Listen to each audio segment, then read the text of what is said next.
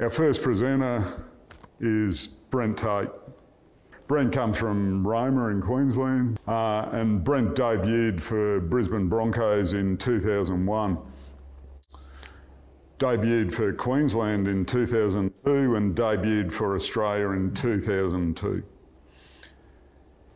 Brent played 229 NRL games for Brisbane Broncos, New Zealand Warriors and North Queensland Cowboys, and is a 2006 NRL Premiership winner with the Brisbane Broncos. Brent played 23 games for Queensland, and we won the series over the hated New South Wales in 2006, 7, 8, 12 and 13. Brent played 26 games for Australia and won the 2013 World Cup, as well as a number of other tournaments. So playing career, first rate, numerous games, and playing for many different coaches and staffs, I'd imagine, and some of the questions might be about your interactions with that. Brent recovered from a career-threatening neck injury and went on to play further games. And I'd like to see some questions about that. We look forward to our Q&A session with you. Great, thank you. Thank you guys for having me here. I think it's a wonderful opportunity for you guys, I guess, to continue to, improve and better yourselves. I guess just to kick off and to that point, I was really lucky enough to play with some of the greatest players our game's ever seen, guys like Darren Lockyer, Cam Smith, Billy Slater, Thurston, Inglis, even guys that played later into their careers like Steve Price, Ruben Wiki. And one of the things that always, the very best of players, I think, that have achieved everything in their game and had long careers, I always used to wonder why they kept coming back and wanting to be, performing at that level. And there's two things that really stuck out about the absolute champion players is one, their competitiveness. Those guys competed harder than anyone. And two, is their ability to always be better.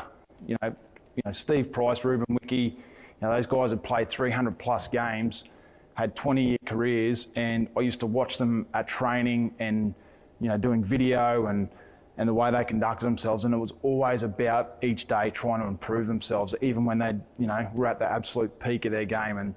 And they're two real things that really stood out. About the great players.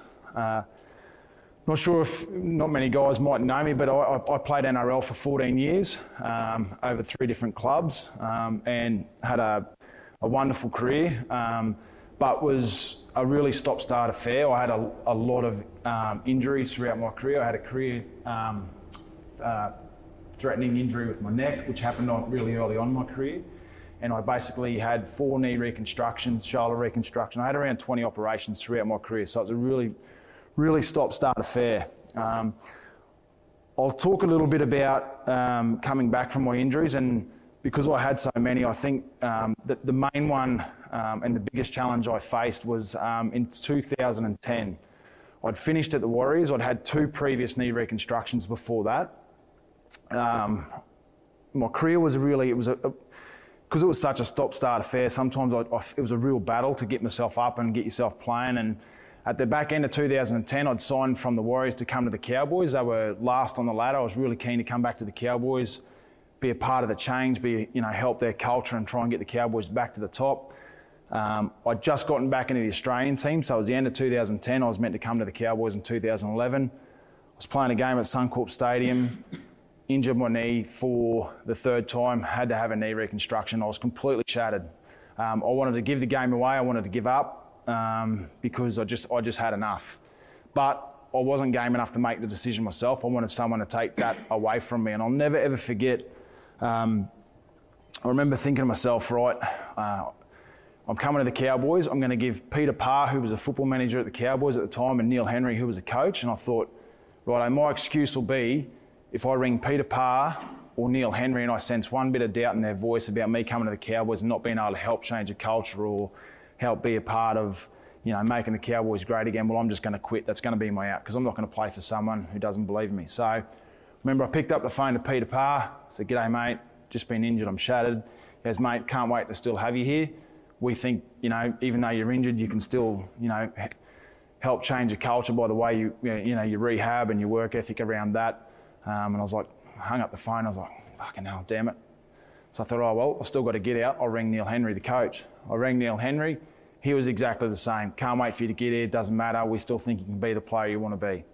So after a couple of days of having that real disappointment around have to go through another 12 months of rehab with my knee, I remember thinking, well, there's no more excuses. I'm going to have to rehab my knee anyway, so I might as well do it and come back and play. I wanted to have absolutely no regrets. So after a couple of days of that real disappointment, and just on that disappointment stuff as well, I never ever shied away from being disappointed and feeling sad and feeling shit. I've never ever tried to push those feelings away. I've always accepted that. Always thought that's always a really important part of the healing process for me anyway. So after it was literally a couple of weeks of being really sad, really down the dumps about, you know, having 12 months of rehab, moving to the Cowboys, all that disappointment, getting back into the Australian team, it was all gone again. I had to start basically from the start.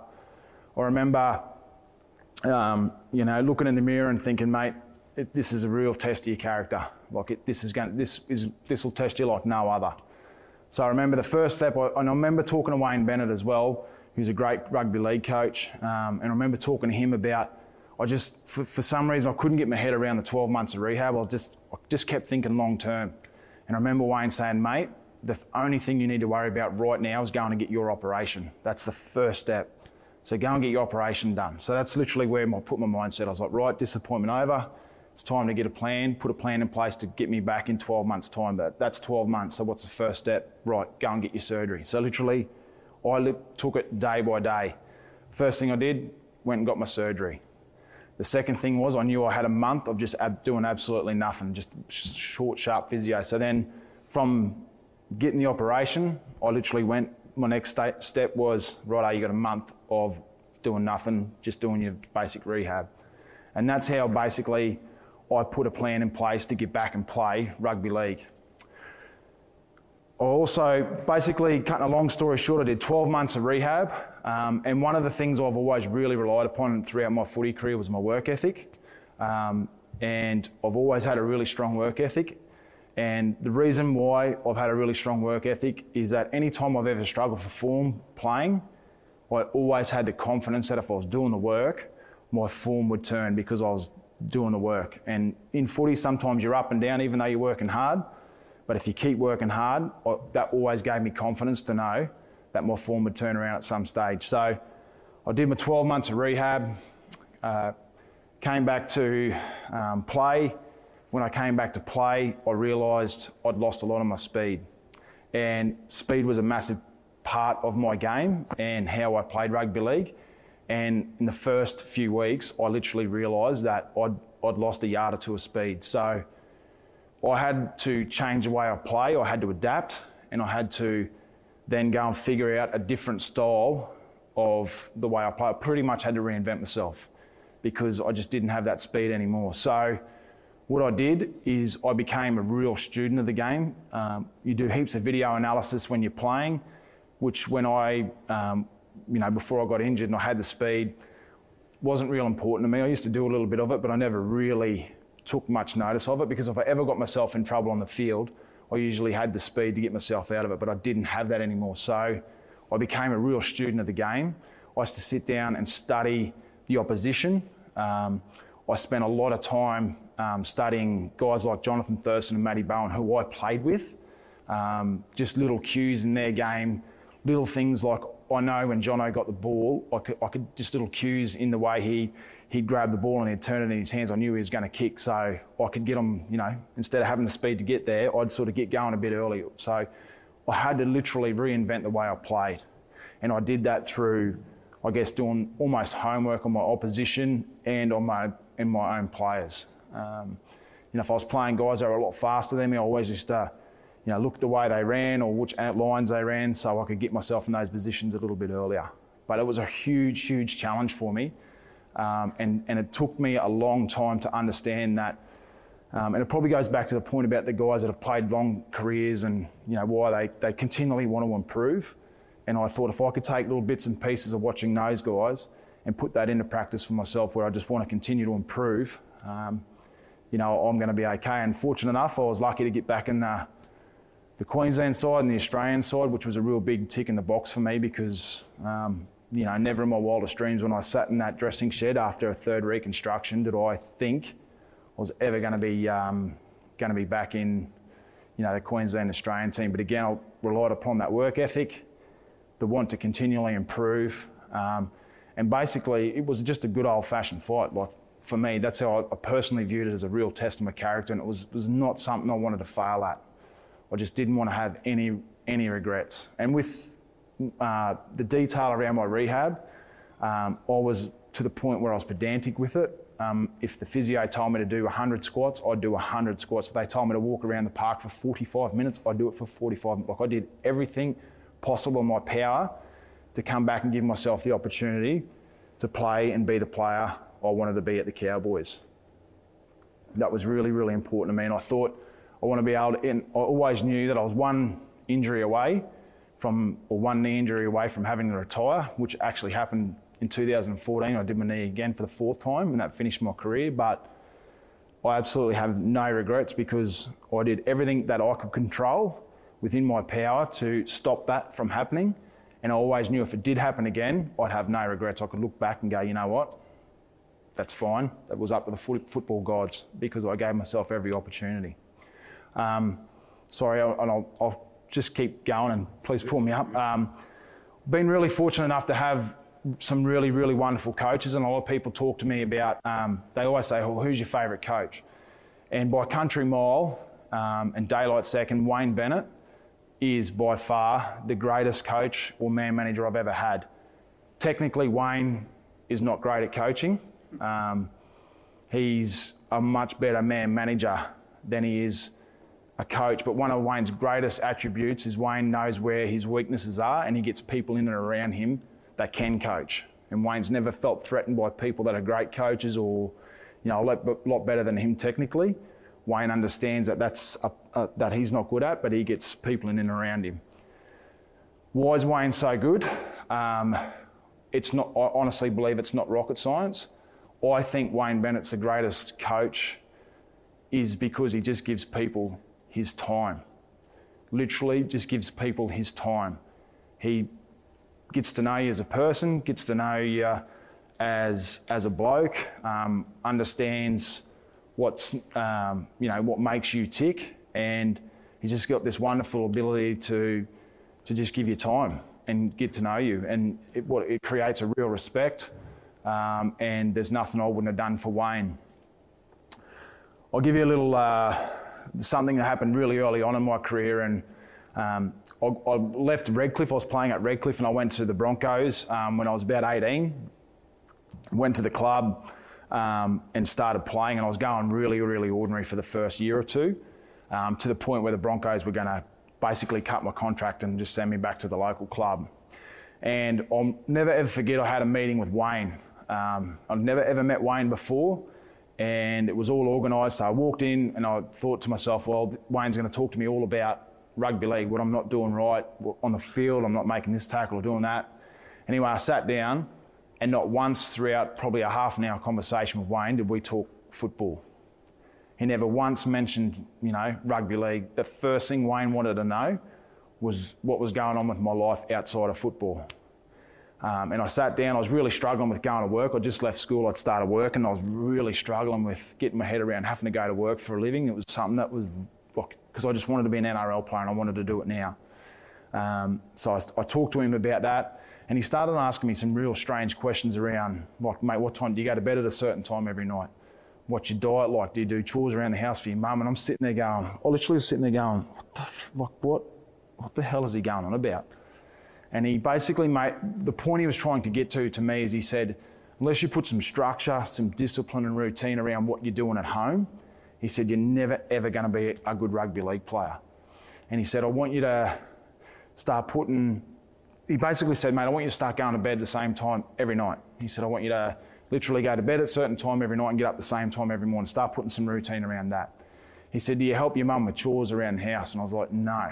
Like, mum does everything. He goes, all right, well, I want you to start making your bed in the morning. I want you to do a load of washing up before you go to, come to work. Because he said, when you get disciplined around doing that stuff at home, he said, when you come to football training, you're not going to miss a line because you're going to have the discipline to get there. He said, I'm telling you, it'll help. I started to eat a lot better. He put a plan in place around my eating and my diet. Real little simple things like drinking water. He put me in touch with a dietitian who put some discipline around what I was eating. And I'm not the smartest guy by any means, but I was smart enough to take Wayne's advice. And I started putting some discipline and structure around what I was doing at home. And by the end of that year, I'd played 3 first grade games when I was 19. And the next year, that was the start of my career. And I never ever went back to reserve grade after that. But it wasn't until I had that conversation with Wayne and understood around discipline, routine and structure around what I was doing away from the footy field, had a huge effect on what I was doing on the footy field. And again, Wayne just getting to know me as a person and asking those questions. There wasn't a thing that I wouldn't have done for Wayne on the football field if he had asked me.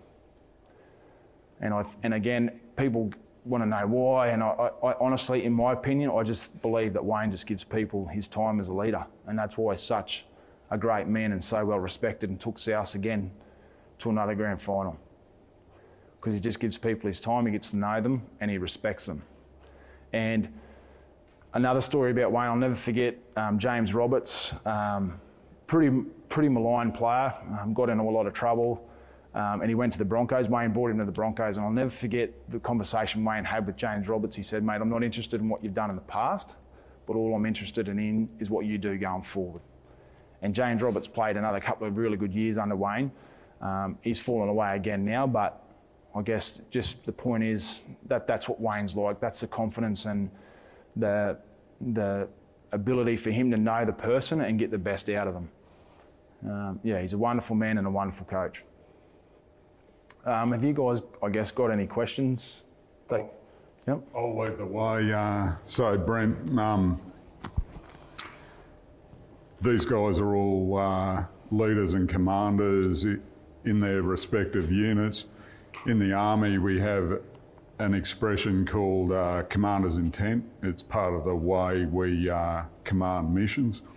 Part of commander's intent is what's called decisive events. So in civilian terms, it's goal setting. I've got 2 questions, one personal, one business.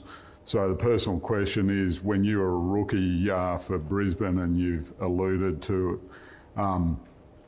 what were your goals for your career? Yep.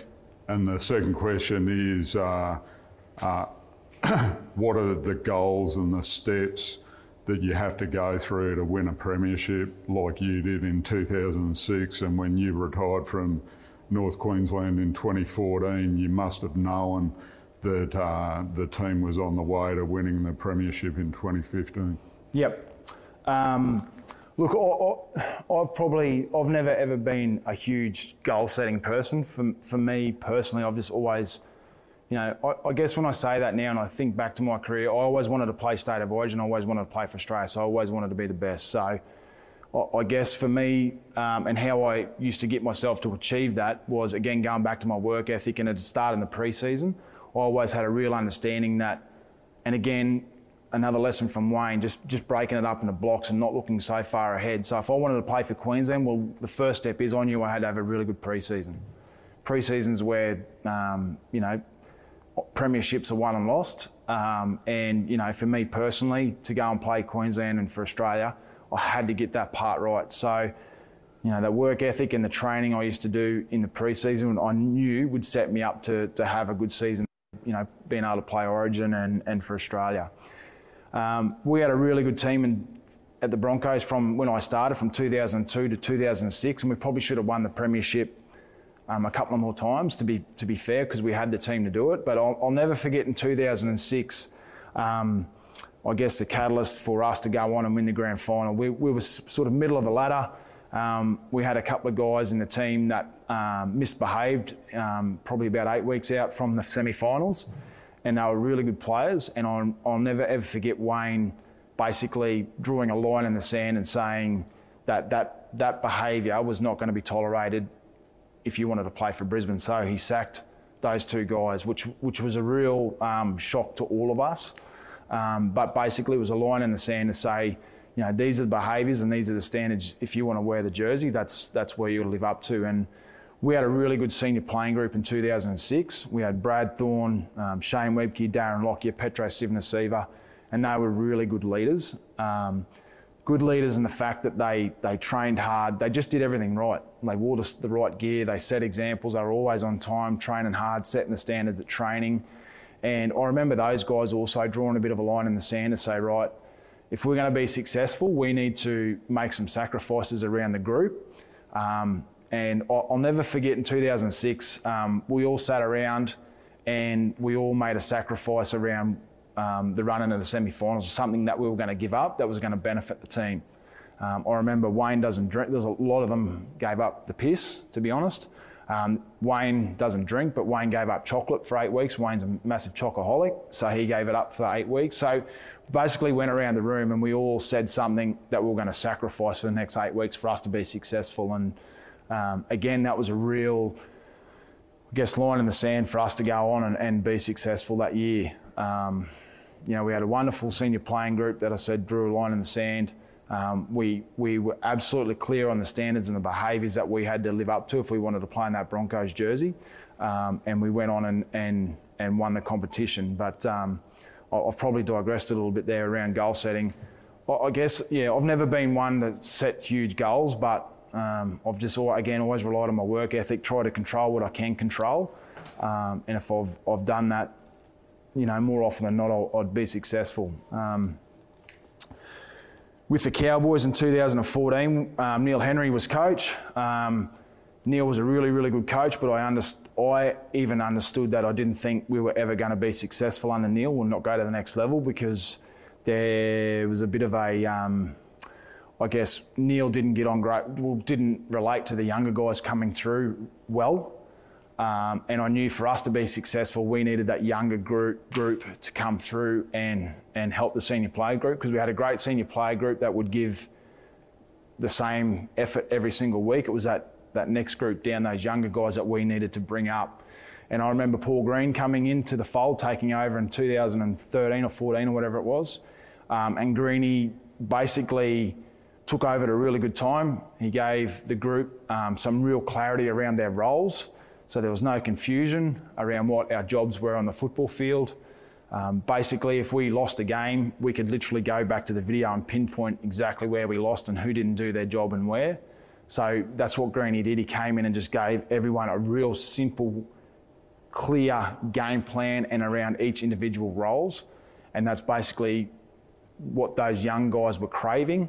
And then obviously they went on to win the grand final in 2015. But it was great timing by Greeny, but also when he came. And the other thing that he did, he gave the group, I remember we sat down in a room, it was a bit like 2006 State of Origin. He gave the group the opportunity to come up with their trademarks, so, their responsibilities and the standards and the behaviours that they wanted to be viewed by. And I think that gave the responsibility back to basically back to the younger guys to, if they did step out of line, to go, hey, you guys are the ones that came up with the rules, not me. So you've got to cop the punishment. So that's a big part of the reason I think they've had great success under Paul Green in 2015. Cool. Okay, I'll open up to the audience to ask some questions. Yep. Yeah, Brent, thanks for your anecdotes. Thanks for sharing it. Pretty good. I've experienced soldiers who have had multiple injuries and setbacks through their progression of their careers as well. Is there anything in particular that your leadership team or command group for us really did to motivate them to continue going? You spoke about how they had their confidence in you from the outset, yep. But through that time frame. Mate, I guess one of the, if I look back at times throughout my injuries, and it is really it's a lonely place when you're injured. Like a lot of the time you're doing it by yourself, and I think just those constant check-ins from coaches and playing group goes a long way. I think because you are isolated and you are away from the group a lot of the time, I think even if it's just walking past you in the rehab group and just checking on how you're going, just literally just checking in and just asking the question around how you're going. and doing it, I guess, consistently was, I guess, when I look back now and getting through it and having the ability to get through it, I think those little check-ins were really key. And again, it's a lot of the stuff you talk about. It's not rocket science. There's nothing, there's nothing out of the ordinary. It sometimes is just a check-in to see how you're going, and that I guess included you in the group and made you feel a part of it.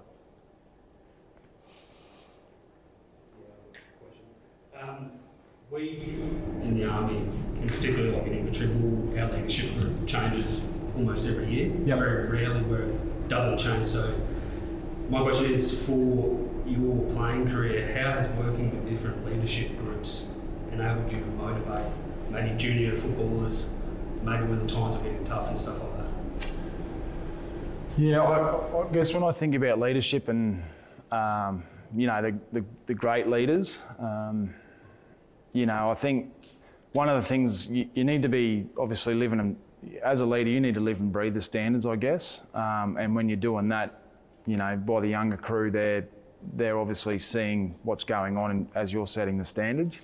I guess it's a bit of a tough one. I can only just speak from experience with, some of the great captains I had. Darren Lockyer was a really good captain. His ability to keep calm under pressure when things were completely, the wheels were coming off, was something real key. And I can give you a really great example just quickly, and I'm sorry if I digress, but in 2006, we were playing the third and final deciding game in Melbourne against New South Wales. So we'd lost 3 series in a row. We were staring down the barrel of 4 straight series losses, which was unheard of. People saying Origin was dead. It was a disaster. So we're down in Melbourne. They put up a bomb. They score off a blatant knock-on. They go 10 ahead with about, 6 or 5 minutes to go. And the whole Queensland team completely, me included, was like walking back to the ref, calling him a fucking cheat. Like the wheels had completely fallen off. So we get behind the try line. Everyone's completely lost their marbles, screaming and yelling. And I remember thinking, we're done. And I'll never, ever forget the coolness and the calmness of our captain, Darren Lockyer, in that moment. I'll never, ever forget. He basically got everyone in the huddle and goes, just everyone come, look at me, just calm down. And I'll never forget the calmness in his voice. He was like, there's still time. We will get this job done if we stick to the plan. And he got us all back, and he goes, the only thing I want you to focus on right now is our kick-off. We're going to kick long and we're going to defend this next set of 6. And I remember the group sort of going, righto, let's next set of 6. But he had every right, and he was going to get cut. If we had lost the series, that whole senior playing group were never ever going to play for Queensland again. They'd been told by Mal Meninga, who was the coach, that if we lost the series, they'd never play Origin again. So there was so much riding on the line for him personally, so much riding on the line for Queensland, but his ability to keep calm, keep collected, and just get the group to focus on the next job at hand. And we went on and scored 2 tries and won that game and won the series, and that kicked off the 8 straight. But I guess that's just one example of great leadership. Cam Smith was a lot like Darren Lockyer, very cool, very calm under pressure. And Jonathan Thurston had the great ability to be able to, give a bloke a real kick up the arse, but then I'd always see JT walking off the training field, putting his arm around him, giving him a cuddle as well. And, they're just some of the things, I guess, were real highlights of those great leaders. I hope that answers, it probably doesn't answer your question, Bud, but I guess that's as easy as I can do it. Anyone else? Yep. Yes, so you spoke about when Neil Henry asked you to come back and play for the Cowboys, how you decided to make sort of some cultural changes. What did you personally do to sort of uplift and make it the team that won the premiership in 2015? Yep.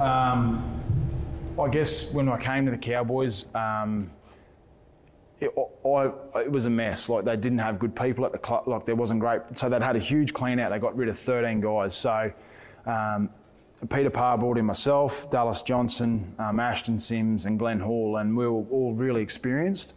And one of the things I think that we changed was, again, we lived and breathed the behaviours of the club. So, and when I talk about live and breathe those behaviours, I mean little things like literally being always on time, always having the correct gear on, like always having the correct right training gear on. you know, our work ethic, we were, I guess, and I don't want to sound like I'm giving myself a rap, but we were pros at what we did. We trained hard, we worked hard, we'd do extras after training. And that's how we changed the culture, by always being on time, always wearing the right kit.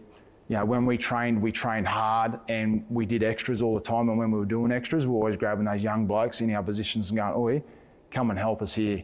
And when someone did step out of line, us as a senior playing group were able to pull them in the line, because we were living and breathing those behaviours, and we were saying, well, you know, those standards aren't Cowboy standards, so we're not going to put up with it. So that's how I think we changed, or helped change the culture for it to be really successful.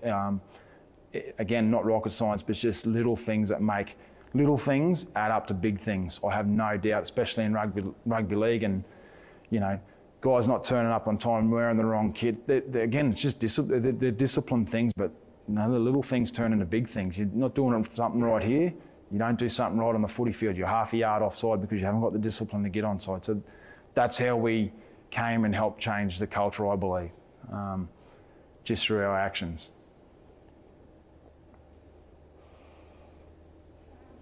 So that change that you're talking about, and how you as senior players stepped up, is that something that you were empowered to do by your coaches, or Yep. was that something that you just came to naturally?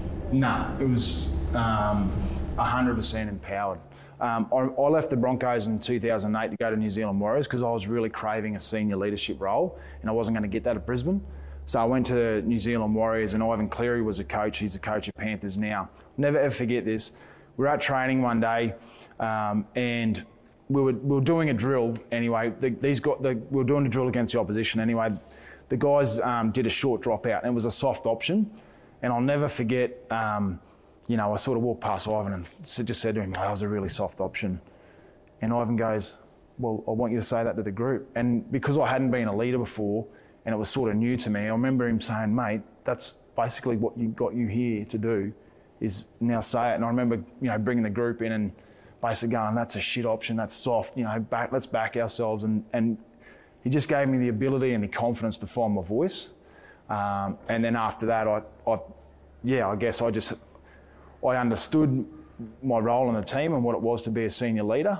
And he definitely gave me the voice and the confidence to be able to stand up and go, "You know, right, that's not right.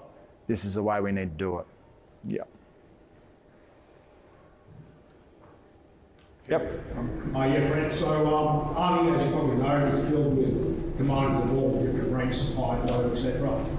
So, a few dilemmas we have in the Army is the ability to interpret the commands. So, like I said, commanders of all ranks, we may not necessarily agree with the commander's decision at the time. So, question to you is, have you ever disagreed with a captain's or a coach's decision as a junior, and how did you handle it? Vice versa, like the other flip side of that as well. As a leader, if you've had a subordinate, so to speak, disagree with your decision, how did you handle that as well? Yep. I guess I've always really respected my coaches, and there's been a lot of times where I haven't agreed with how they wanted to play a game, and I've been lucky enough to have coaches that I've been able to, I guess, have the confidence to go to and go, "Hey, I don't think that's right, can we look at this?" And you know, more often than not, they'd take your feedback on, and whether or not they'd go and make changes or not, that was fine. At the end of the day, I always had a real understanding of, if that's their decision, that's their decision. I'm happy to say, hey, you know, for me it was always talking about it. If I talked about it and said, "This is my opinion," but they wanted to still go their way, I was okay with that. I could respect that, because at the end of the day, they were my leader, and I'm happy to, I think you're wrong, but you know what? That's the way we're going, so I'm on board. I guess on the opposite to that, having young guys come through and probably disagreeing, I think as a senior player, our role was always to listen to the group, understand where they were trying to come from, and take yourself out of it, and have a real understanding of what they're going on about. But again, you know, at the end of the day, our decision was final. And I guess I've always been a part of really good cultures where happy to listen to feedback, but if you're not going to come along with the way we're going, well then, you know, you'll find your way out pretty quick, because we've been a part of strong cultures where, you know, you either come along for the ride or you just get left behind. So yeah, again, that's as simple as I could put it. There's, you know, I remember Wayne was always seeking feedback from his senior playing group, and that's the greatest thing about Wayne, is that a lot of it was senior player driven. But at the end of the day, we understood if Wayne wanted to do something, that was our job to go and do it, whether we liked it or we didn't. And there was times where we didn't, like those young guys that got sacked in 2006. That was a big thing for the playing group because they were really popular, good guys, and we didn't want them sacked. But Wayne basically said, "That's great, but this is the way we're going," and we had to go along with that ride. So yeah, I guess that's probably the only way I could sort of answer it in my terms away from playing.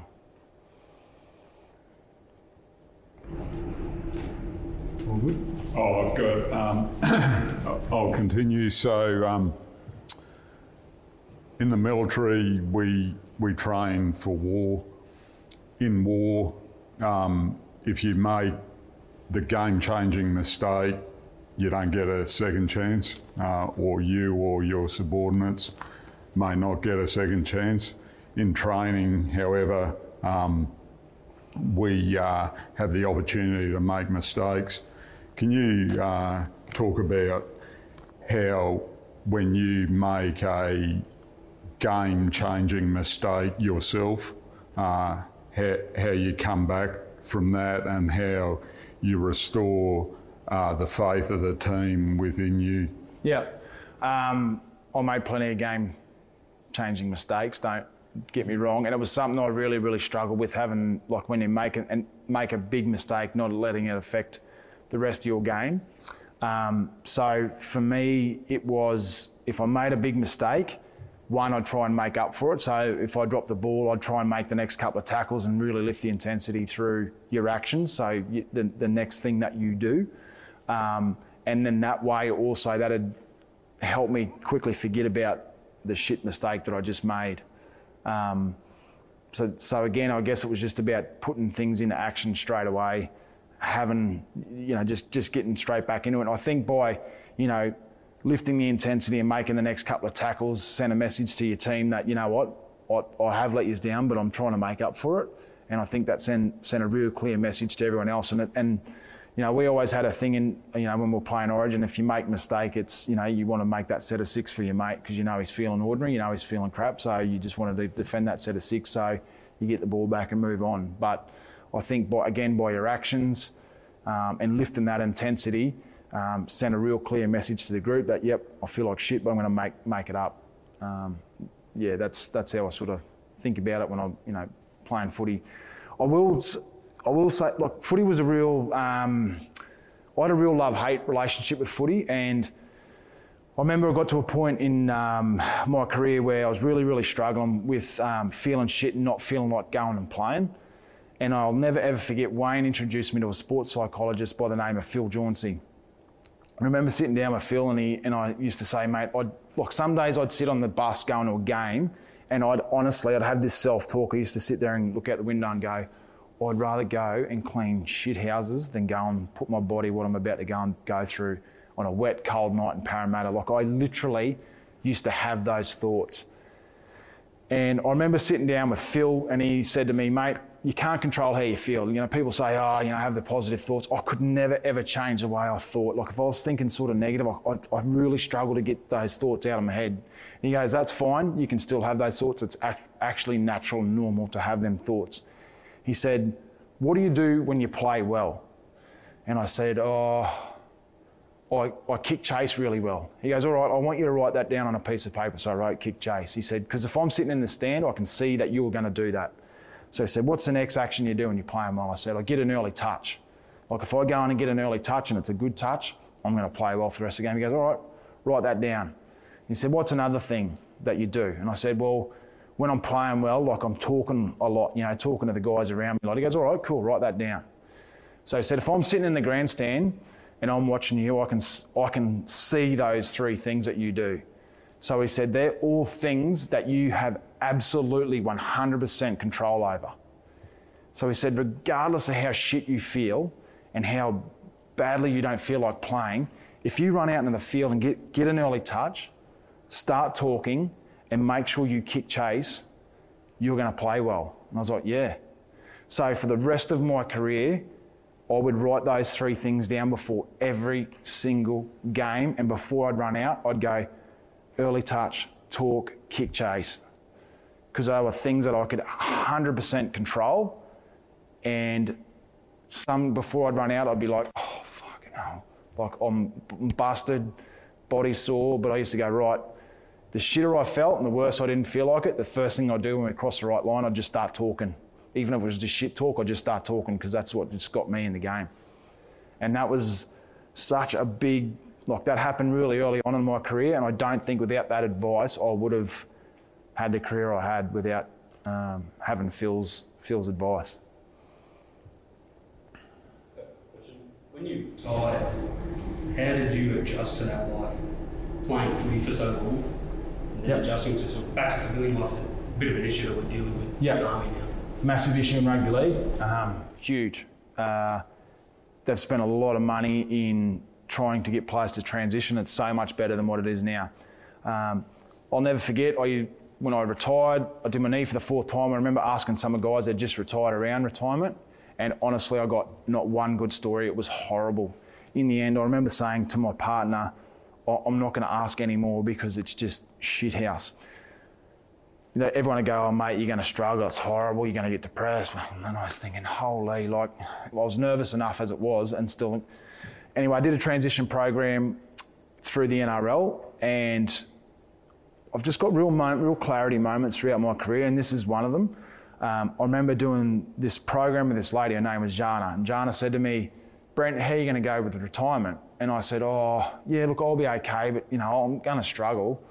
And she goes, why are you going to struggle? And I said, oh, just because everyone else does.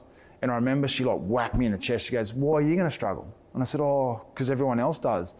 And she goes, well, why don't you be, and I said, because I was talking to everyone else and that, you know, they're all struggling. She goes, well, why don't you be, you know, when people come to you, you be the positive light, you be the positive story for these guys.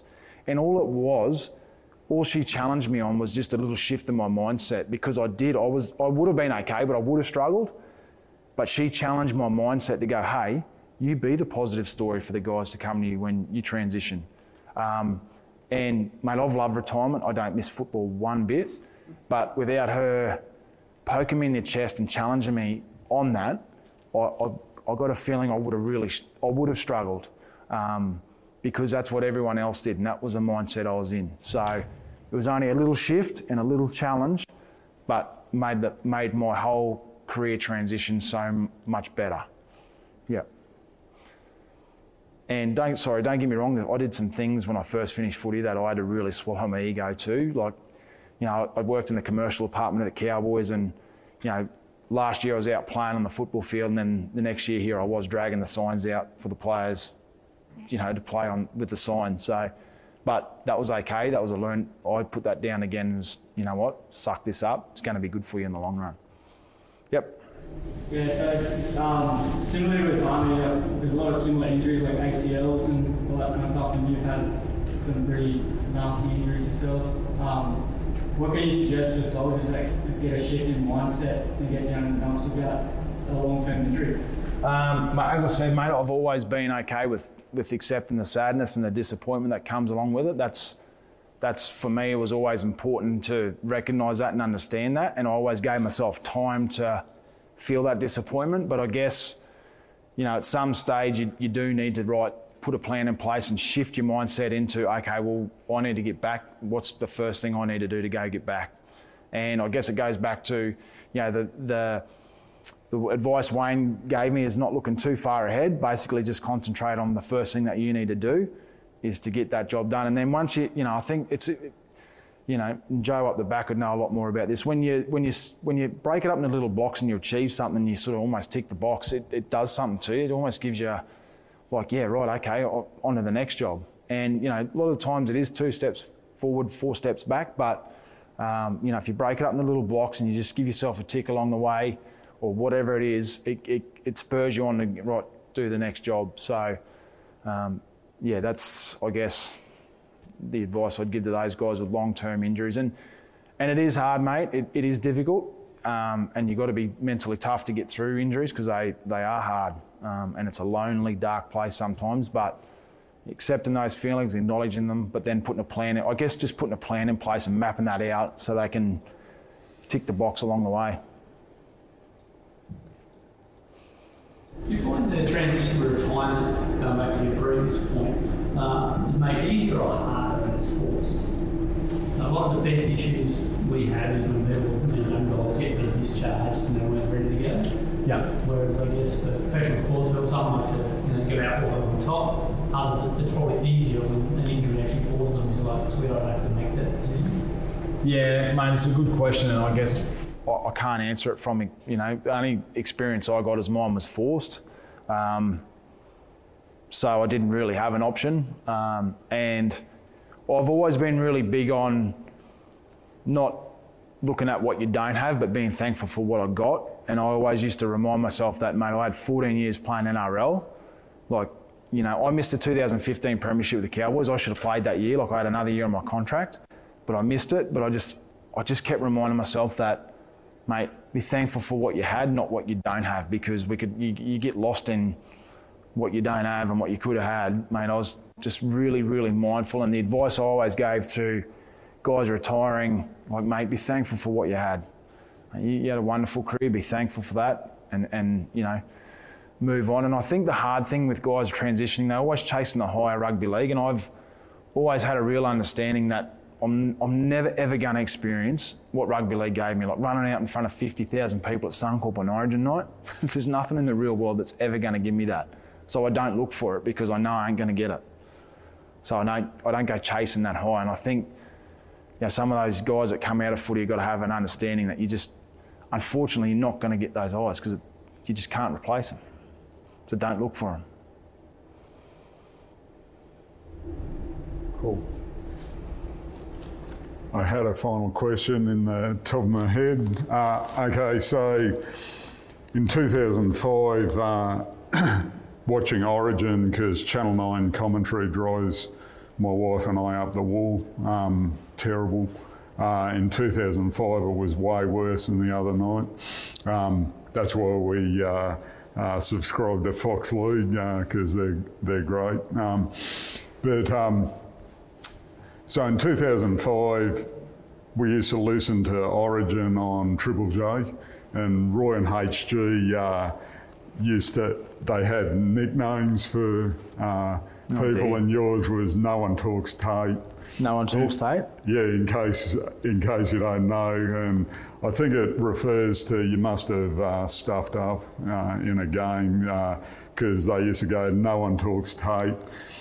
The question is, but as humans and as leaders, we like to be popular. And so when that and in the newspapers, I'd imagine, don't normally follow like popularism in the media, but how do you view being seen in a negative light, and what do you do? What's your self-talk?